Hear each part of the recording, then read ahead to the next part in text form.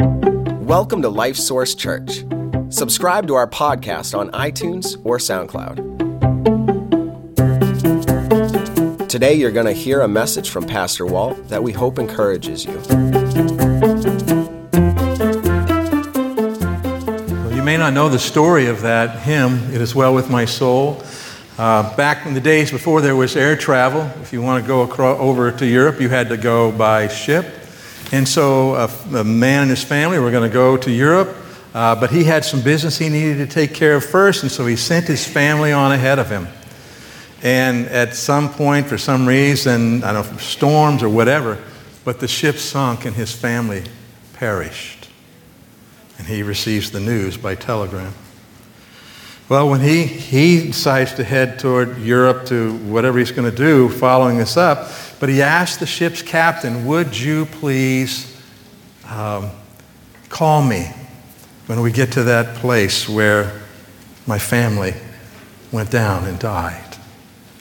And so he's on the ship, and that time comes. I think it was in the evening time, but the captain calls him, and he goes out there, and he is the author of those words.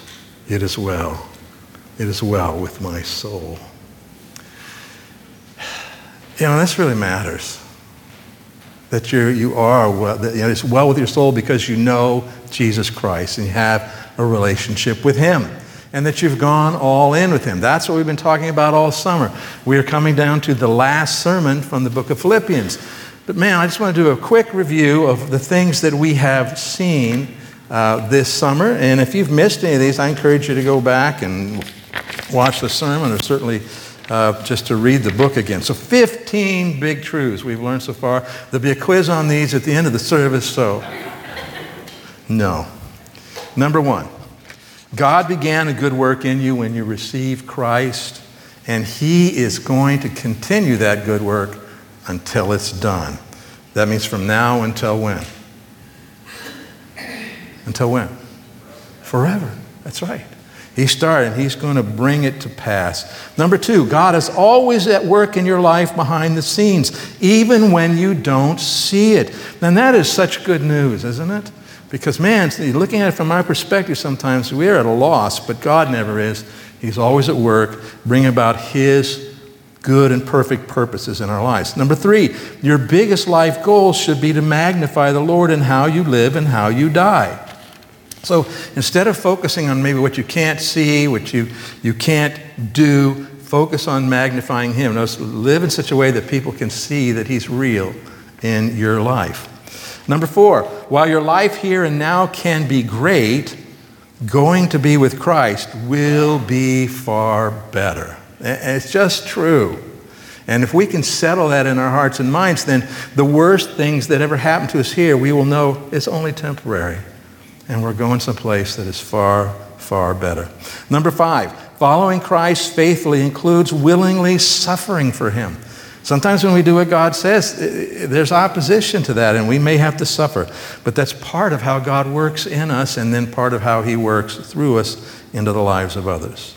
Number six, view your life the same way Jesus viewed His. And how did He view it? Well, faithfully living for God, for His Father, in whatever circumstances He gives you, trusting Him to work it all out in the end. In other words, let's live the way God says to live and trust the consequences and the outcomes to Him.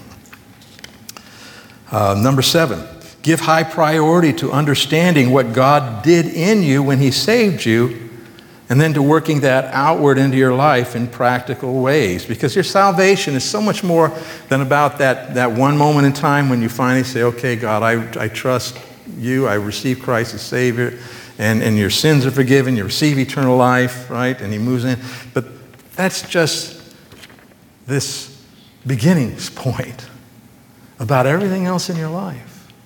And so we want to say, what did God do? And now what difference does that make in my life? And how do I live that way? Give it a really high priority. Number eight, always seek what Christ wants in your life before all else. Man, when something's going on in your life, you can think of all sorts of things that you need to consider. First, consider, what does Christ want? Okay? And then all those other things can find their rightful place. Number nine, never let religion, no matter how good it may look, take the place of Jesus in your life. And religion can do that, and that's what Paul had talked about.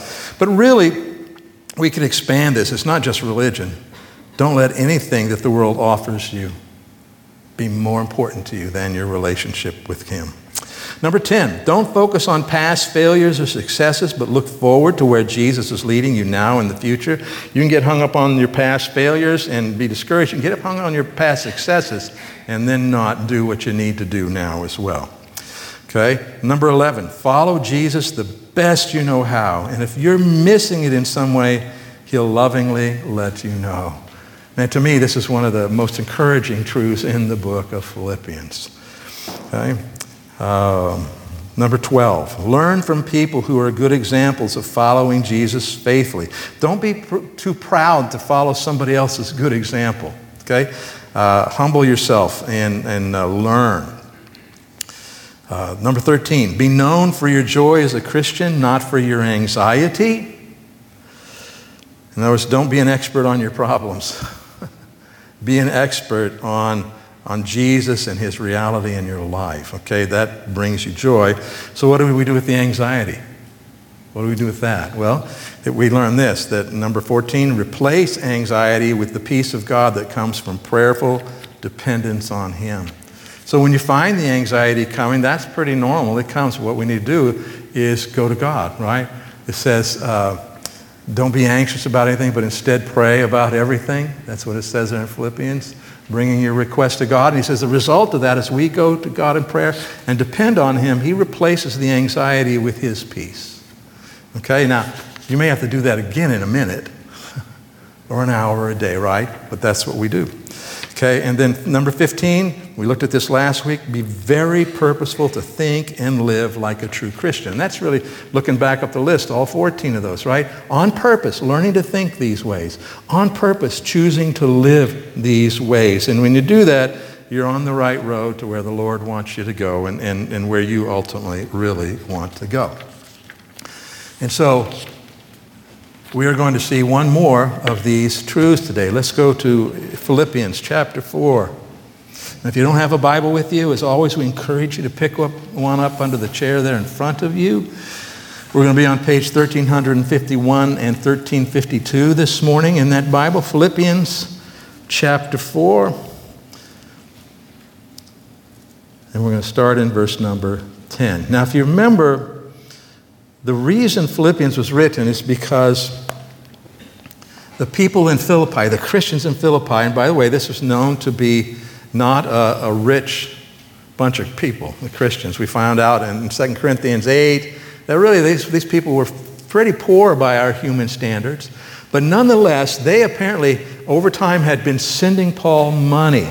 And maybe, I don't know what other kind of supplies you could send in those days, but they were concerned about him when he was out there preaching the gospel places. And so they sent support for him. And then for some reason or they hadn't been able to. Maybe they had lost track of where he was, didn't know where he was, or something else had happened. But they have discovered that Paul is in jail here in Rome. And they have sent one of their pastors, Epaphroditus, with a gift, with support to help meet his needs there. And so that's what triggers this. And then the Apostle Paul, of course, talks about, as he always does, about Christ and the difference that makes. So let's begin reading here in verse 10. He says, "But I rejoiced in the Lord greatly, that now at last your care for me has flourished again, though you surely did care, but you lacked opportunity." So he says, I know that you hadn't stopped caring, but for some reason they weren't able to do this. But he's glad that they are now, for lots of reasons. Verse number 11, "Not that I speak in regard to need, for I have learned in whatever state I am to be content. I know how to be abased, and I know how to abound. Everywhere and in all things I have learned both to be full and to be hungry, both to abound and to suffer need." Okay, so the idea is when I wasn't receiving support from you, I was content. When I was receiving support from you, I was content. Okay? And so Paul says, whatever the circumstances are, I've learned to be content. Well, how do you do that? How do you do that when you're looking and say, man, I don't think I have what I need to do what I need to do? You feel that way. How can you be content? Well, the next verse, verse 13. I can do all things through Christ who strengthens me. How can you be content like that? Well, I can do it through Christ. He strengthens me to be able to see the world this way and to respond to it in this way and to be content. By the way, this is one of those verses that is so often snatched out of the Bible and used in wrong places for wrong reasons. It's like anything that, and I just want to say, I don't want to be belittling people's faith. That's not the point. But ask the professional football player at the end of the game, the interview, and say, so how did you make that catch? That's an incredible catch. Well, I can do all things through Christ who strengthens me. Jesus is the one who made me catch. I mean, that's not what this is about. It's about when we're seeking to do the things that God has for us to do. And maybe maybe this is what God has the football player doing. But do you understand what I'm saying? How come you missed that pass? Well, I don't know, because I can do all things. That's not what that's about. It really is about how do we live our lives for Christ. Because there are things that are impossible for us to do, things we don't understand, things that we're weak in, all that kind of stuff. How can we do it? Christ enables us. Okay, so let's continue. Verse 14, nevertheless, you have done well that you shared in my distress. It almost sounds like Paul says, yes, you're sending this stuff good, but really, I'm content. I don't need it. I'm fine. Christ takes care of me. And it doesn't really matter whether you sent it or not. He said, no, that isn't what he's saying. Because he says, nevertheless, you have done well that you shared in my distress. So Paul lets us in on something there. He was content, but how did he just now describe his situation? What's the word? It's okay if you look in your Bible. The last word in verse 14. Distress. So Paul did experience distress, right? Because of where he was at and what was going on, what his needs were. He was content. He was trusting the Lord. The Lord was enabling him to do that. But he is glad now that they have sent this gift to help him. It makes a big difference. And then he talks about them, encouraging them. Verse 15, now you Philippians know also that in the beginning of the gospel, in other words, when I brought the gospel to you and preached it to you, and then I left and went on from there, in the beginning of the gospel, when I departed from Macedonia, which is where Philippi was, when I departed from Macedonia, no church shared with me concerning giving and receiving, but you only. So the Philippians, because this is a very poor area, but they stepped up and stepped out in faith and continued to support the Apostle Paul and send support to him. Just like we do with our missionaries, okay, around the world. And then verse 16, he says, for even in Thessalonica you sent aid once and again for my necessities. Then he says this, not that I seek the gift, but I seek the fruit that abounds to your account. So he's saying it's not about me getting what I want or me getting what I think I need. It's about what God is doing. And by your sending support, I'm able to continue doing what I'm doing. And there is fruit from this. There are people who come to Christ. There are people who make decisions to follow the Lord. There may be people who make decisions to go be missionaries themselves. He says, this is good and it's fruit. But this, all that Paul is doing, and with the fruit from that, whose account does he say it goes on? It goes on Paul's, right? But it goes on who else? The Philippians, who sent to help him. It goes on their account too. You think about that we support a number of missionaries. We're, $3,500, $4,000 a month? I don't remember that you give so that we can support missionaries around the world. Well, every time they reach someone for Christ, we have had a part in that, haven't we? If you've given, if you've prayed for them or whatever, you have a part in that. And it doesn't just go on their account, it goes on your record. And when you get to heaven, guess what? Part of your rewards will be what it was accomplished out there because you were part of it, of what God was doing in your giving. Let me encourage you. The same here, right? I'd be straightforward with you. First of all, I am extremely grateful for your guys' giving. I really, really am. Could we use more? Yeah, we definitely could use more. It would be helpful, okay? That's the reality.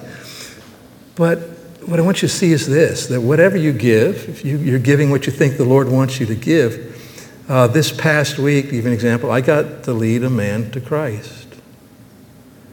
He was just in the right place, right time. We had the conversation, and he understood it, and he responded. He really responded. And why? I'm trying to think how to say this. The reality is, so I was there, and I got to do that. But why was I there? How could I have been there? You know why? Because you guys gave. You guys gave. I wasn't at work someplace else. I was there. And so that fruit abounds to your account. Anyway, so Paul is saying, look, this what you've done is awesome. It's helpful to me. But I want you to know it's more than that. It goes on your account in heaven. Okay? And verse 18. Indeed, I have all and abound. I am full, having received from Epaphroditus, that was one of their pastors, Epaphroditus, the thing sent from you, a sweet-smelling aroma, an acceptable sacrifice, well-pleasing to God. And that's the descriptions from the Old Testament when they worship God and the offerings, the burnt offerings and the things. That's what he's talking about. This is something that's pleasing to God. Verse 19, and my God shall supply all your need according to his riches and glory by Christ Jesus. Okay, that's another one of those verses that's often yanked out of here and used in wrong ways. Because who is Paul saying this to? He's saying it to people who are all in with Jesus.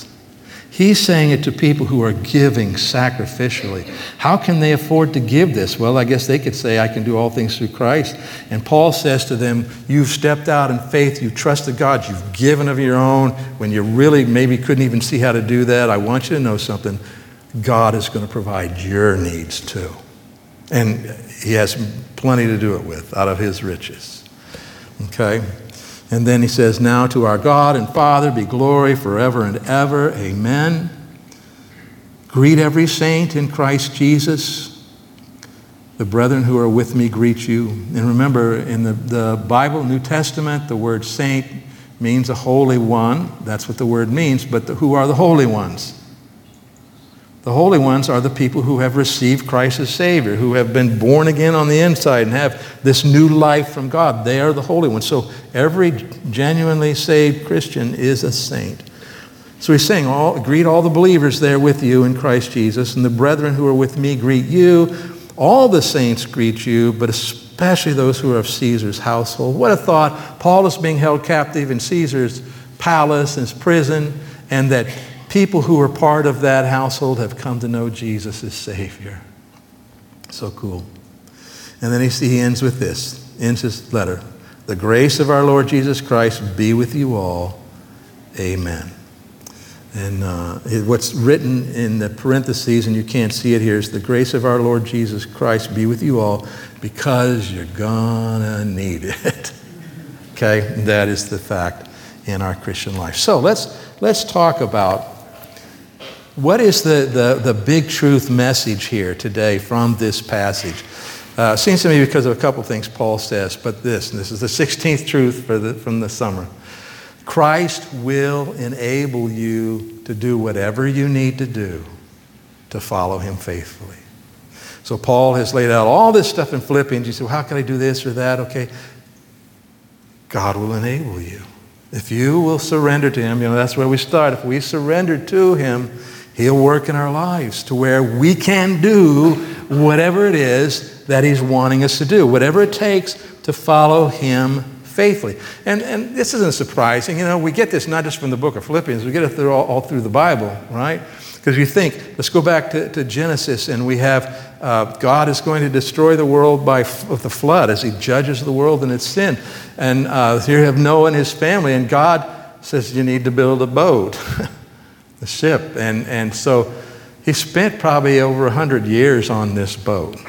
And God shows him how to do it and enables him to do it. And then God miraculously draws the animals, right, 2 by 2 to the ark. And they come in. And it says God shut the door and they survived the flood when nobody else did. God enabled them to do that. We see Abraham and Sarah, and God has promised them a child who is going to be this fulfillment of all God's promises to the whole world. and they're getting up there, and she's almost 90, and he's almost 100, and God tells them again, Sarah's going to have a baby, and she's like, yeah, right. But what does God do? Supernaturally enables her to have this child. He keeps those promises. And you think when the Israelites found themselves in Egypt and they're coming out, God has got them to come out, and they're out there in the wilderness, and they find themselves running headlong into the Dead Sea where they can't cross, and the armies of Egypt are coming behind them to kill them. And God miraculously intervenes. He puts a cloud that they can't see through or go around, and then he opens the sea, and they walk through on dry ground. God enabled them to do what he wanted them to do. Same thing in the wilderness when they didn't have any food to eat, right? They didn't have any food to eat.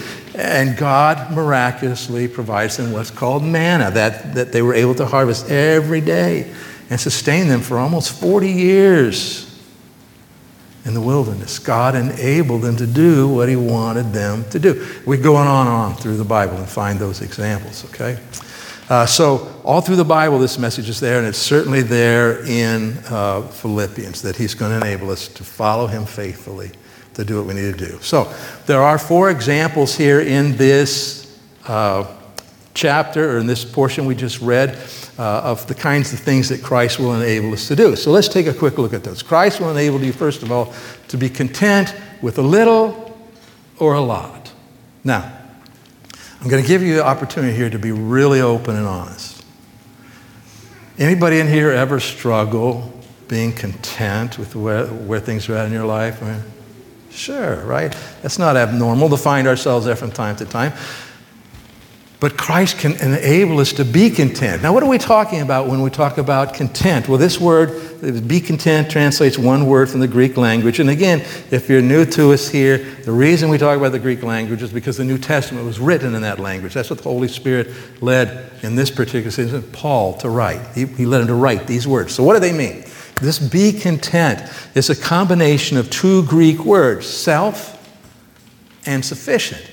And so what do we self-sufficient. Being content is being self-sufficient. Yeah, but we got to understand it as Paul is using it.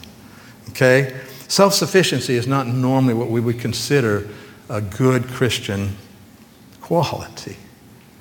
We should be God-dependent, God-sufficient, right? Okay. But anyway, so what he means is this idea of self for Paul is me and Jesus, right? I have nothing else, just me. Well, but who lives in me? Christ lives in me. Who's working in my life? Christ is working in my life. Okay, so this is me, and then plus nothing else. And that is what? Sufficient. If you know Christ as your Savior, if you have him as your Lord and Savior, and you're seeking to follow him, and it seems like nothing else is going your way, but you have him, do you understand you have everything you need? Because he will provide you with whatever you need to follow him. Okay? So this idea of being content. Paul says elsewhere about contentment, he says, yet true godliness with contentment is itself great wealth. And so he's saying if you have a relationship with Christ and you are content in that, once again, doesn't mean you wouldn't like other stuff or enjoy it, but you're content because you have Jesus. He says, you're a rich person. You are a rich person. After all, we brought nothing with us when we came into the world, and we can't take anything with us when we leave it. Years and years ago, I heard someone tell a story. It's probably all made up, but it was about and I looked up to find out what's the modern word, and I can't think. But anyway, so I'll just use the word. 2 hippies. You guys remember hippies? Any of you guys, were you hippies? Any of you? Oh, there we go. Some of you. All right. 2 hippies, kind of chilling, sitting beside the road watching, and along comes this hearse, really fancy hearse. And you can see it's a big fancy casket in there, and they go by, and then there's a long, long train of cars coming behind them, and they're all, really expensive cars, really nice cars. And the one hippie says, wow, that guy must have really been rich. How much do you suppose he left behind? And the other hippie goes, all of it, man, all of it. That strikes me as funny. Sorry, I guess you could. He left all of it, right? So what we have here now is to be used to prepare us for eternity.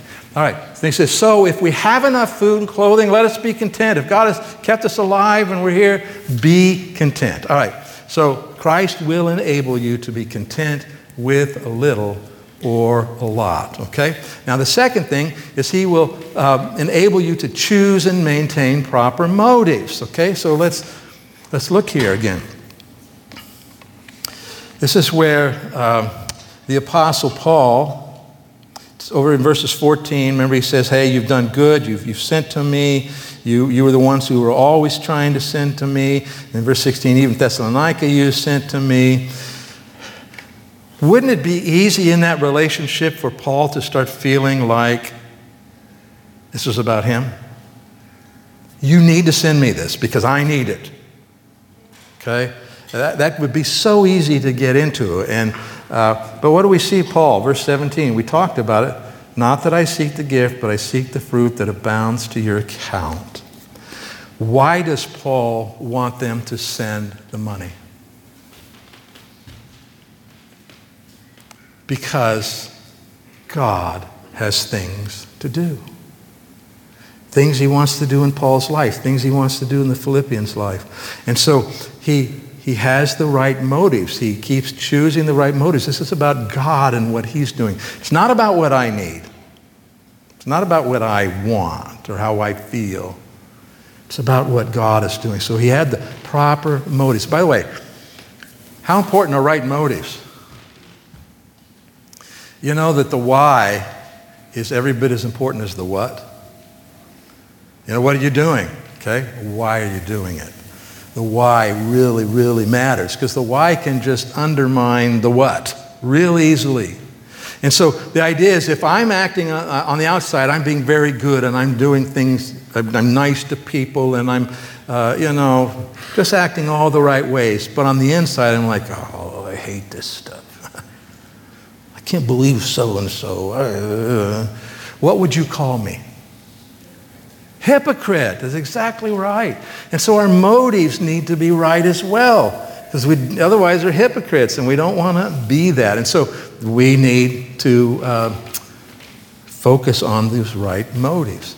And so Paul says this elsewhere. He says, as slaves of Christ, as we're his servants, do the will of God, and read it with me, with all your heart. Your heart needs to match what it is you're doing in your life. And I meant to say this at the end of the first one about being content, and I'll say it again and now, that you cannot do these things on your own. You can't. You can't do them in your natural human strength because your natural human perspective is going to say what? It's all the wrong things. I mean, we go the wrong way. We don't have the right motives. And so we need to, stay in tune with the Lord and ask him to show us our hearts and so we can keep adjusting and keep our motives where they need to be. All right, the third thing, and this just follows right at what I just said. Christ will enable you to view life from a spiritual perspective. Let's look here at what Paul is saying. So he's talking about very practical things, about money and needs and all that kind of stuff. But in verse 18, remember, I have all and abound. I am full, having received from Epaphroditus the things sent from you.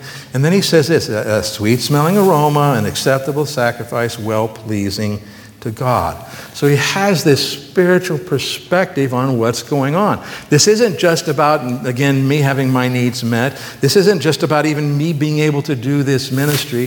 The reality here is this perspective is that this is pleasing to God. God is pleased with this. And so we need to be thinking about our life that way sometimes, right? What's really important here? What's really going on? And we also see the same thing in verse 20. How does he end up here? And this is really the end of the letter that he has to say. The rest is greetings.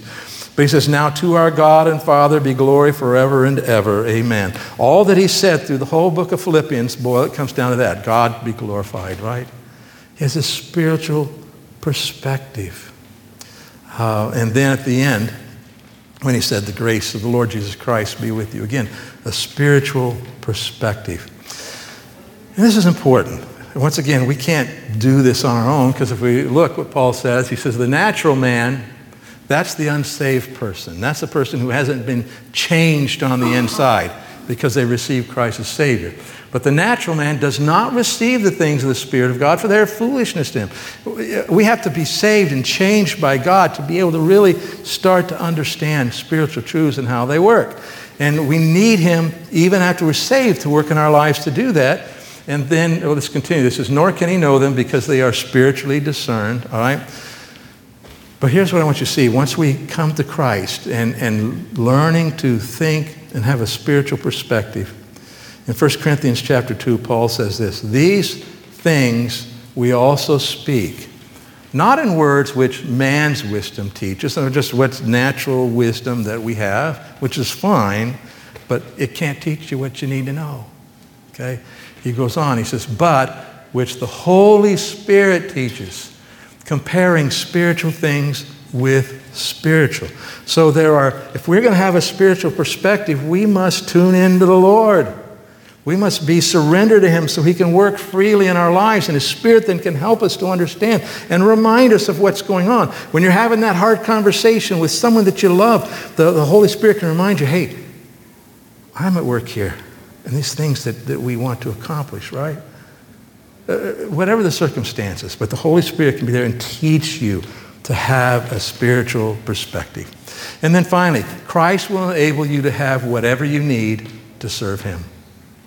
What did he tell the Philippians? They're trying to serve the Lord. They're following him. And what's he tell them? Verse 19, look at it with me. And my God shall supply most of your need.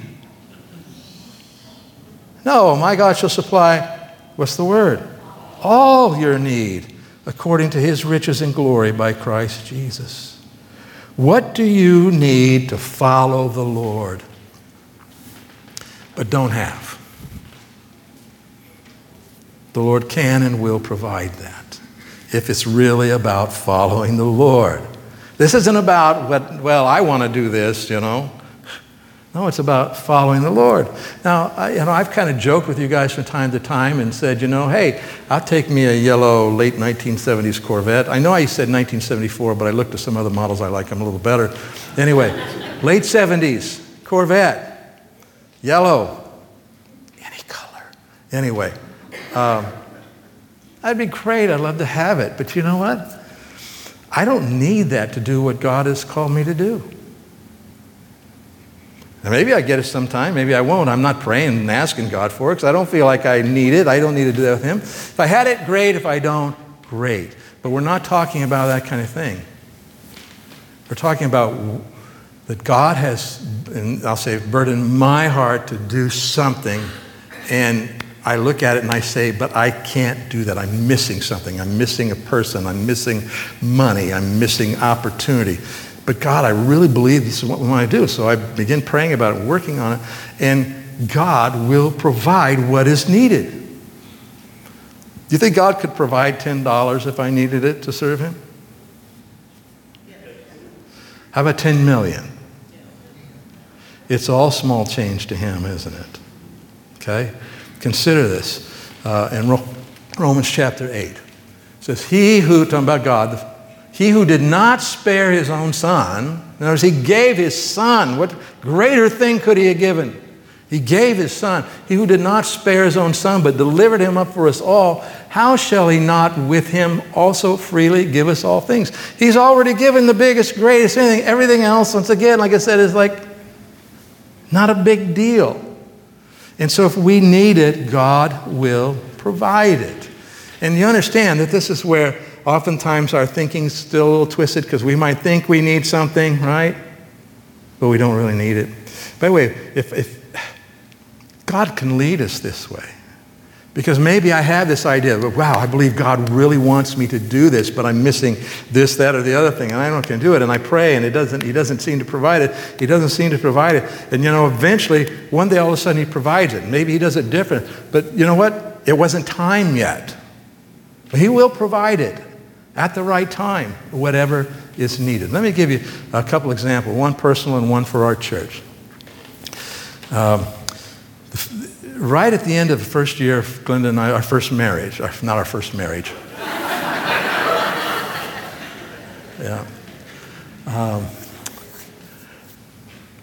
Right at the end of the first year of our marriage, there we go.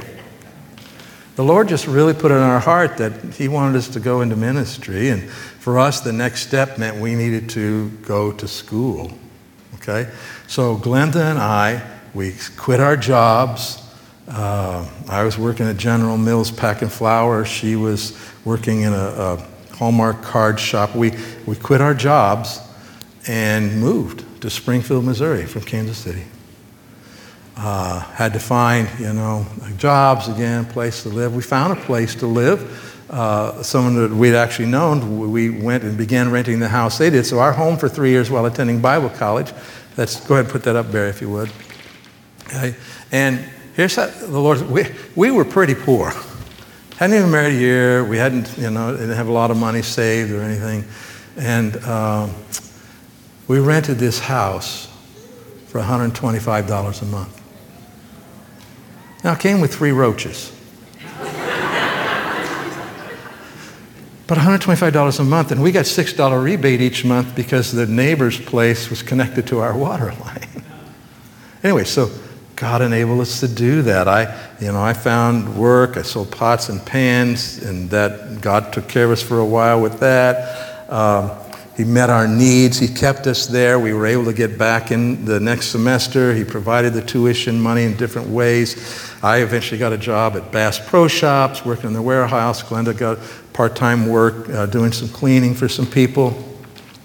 And all along the way, God kept taking care of us, and He provided He provided food for us. And sometimes that was like one meal at a time, because there were times when we were down to nothing left.